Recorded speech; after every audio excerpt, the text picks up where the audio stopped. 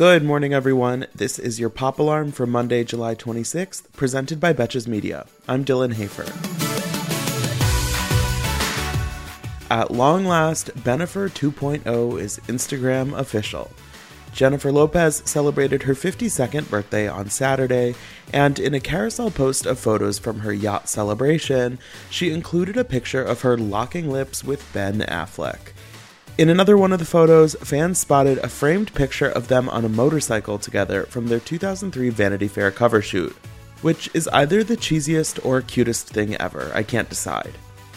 But the couple's Instagram debut actually came 2 days prior to Jen's big post, when Leah Remini posted a slideshow of photos from her birthday party last month.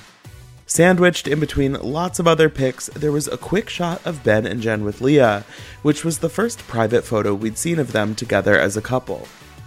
I don't know what the thought process is here, but clearly something happened in the last week to make these two okay with taking things to the next level publicly.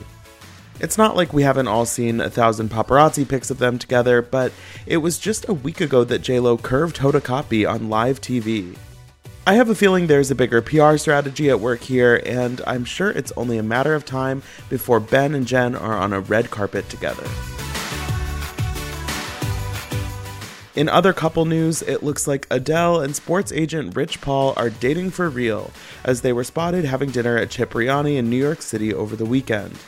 Last week's NBA Finals was the first time they were really clocked as a couple, but it appears they've been spending time together for a few months now. On a less uplifting note, John Mulaney has filed for divorce from his wife Anna Marie Tendler, 2 months after confirming their separation in May.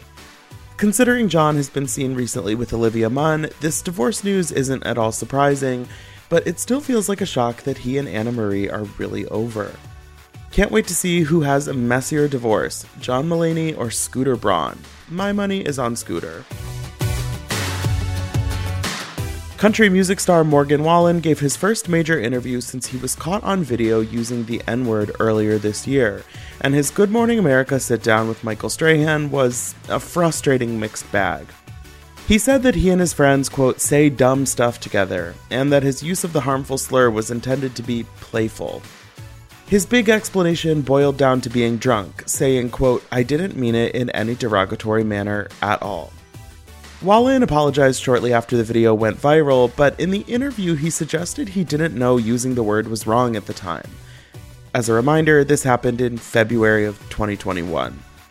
He said he was, quote, ignorant and explained, I don't think I ever sat down and thought, hey, is this right or wrong?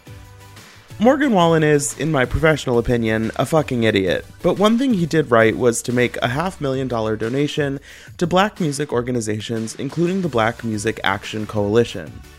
This amount is representative of the money he earned from a major sales spike for his music, fueled by racist fans wanting to support him amid his so-called cancellation earlier this year.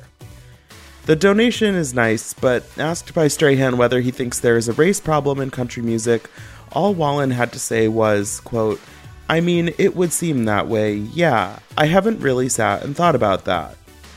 I know thinking probably isn't Morgan Wallen's strong suit, but if he could just put a tiny bit of effort into his listening and learning journey, it'd be a lot more convincing.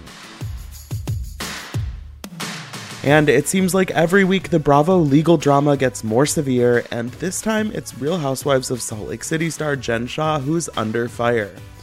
Jen is set to face trial this fall for her alleged role in organizing a fraudulent telemarketing scheme, and on Friday, the feds upgraded her to a Tier A suspect in the investigation. This distinction is used for suspects that have greater culpability in illegal dealings, meaning that they're confident Jen was near the top of the criminal operation. This means that, if convicted, she could face harsher penalties, including substantial time behind bars. In the scheme Jen was involved with, 2 other Tier A suspects have already been prosecuted, and they were each sentenced to several years in prison.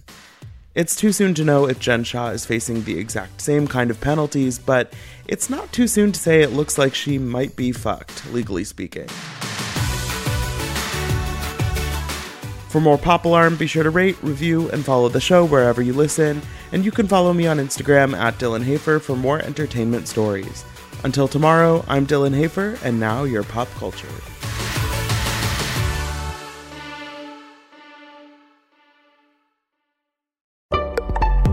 Betches.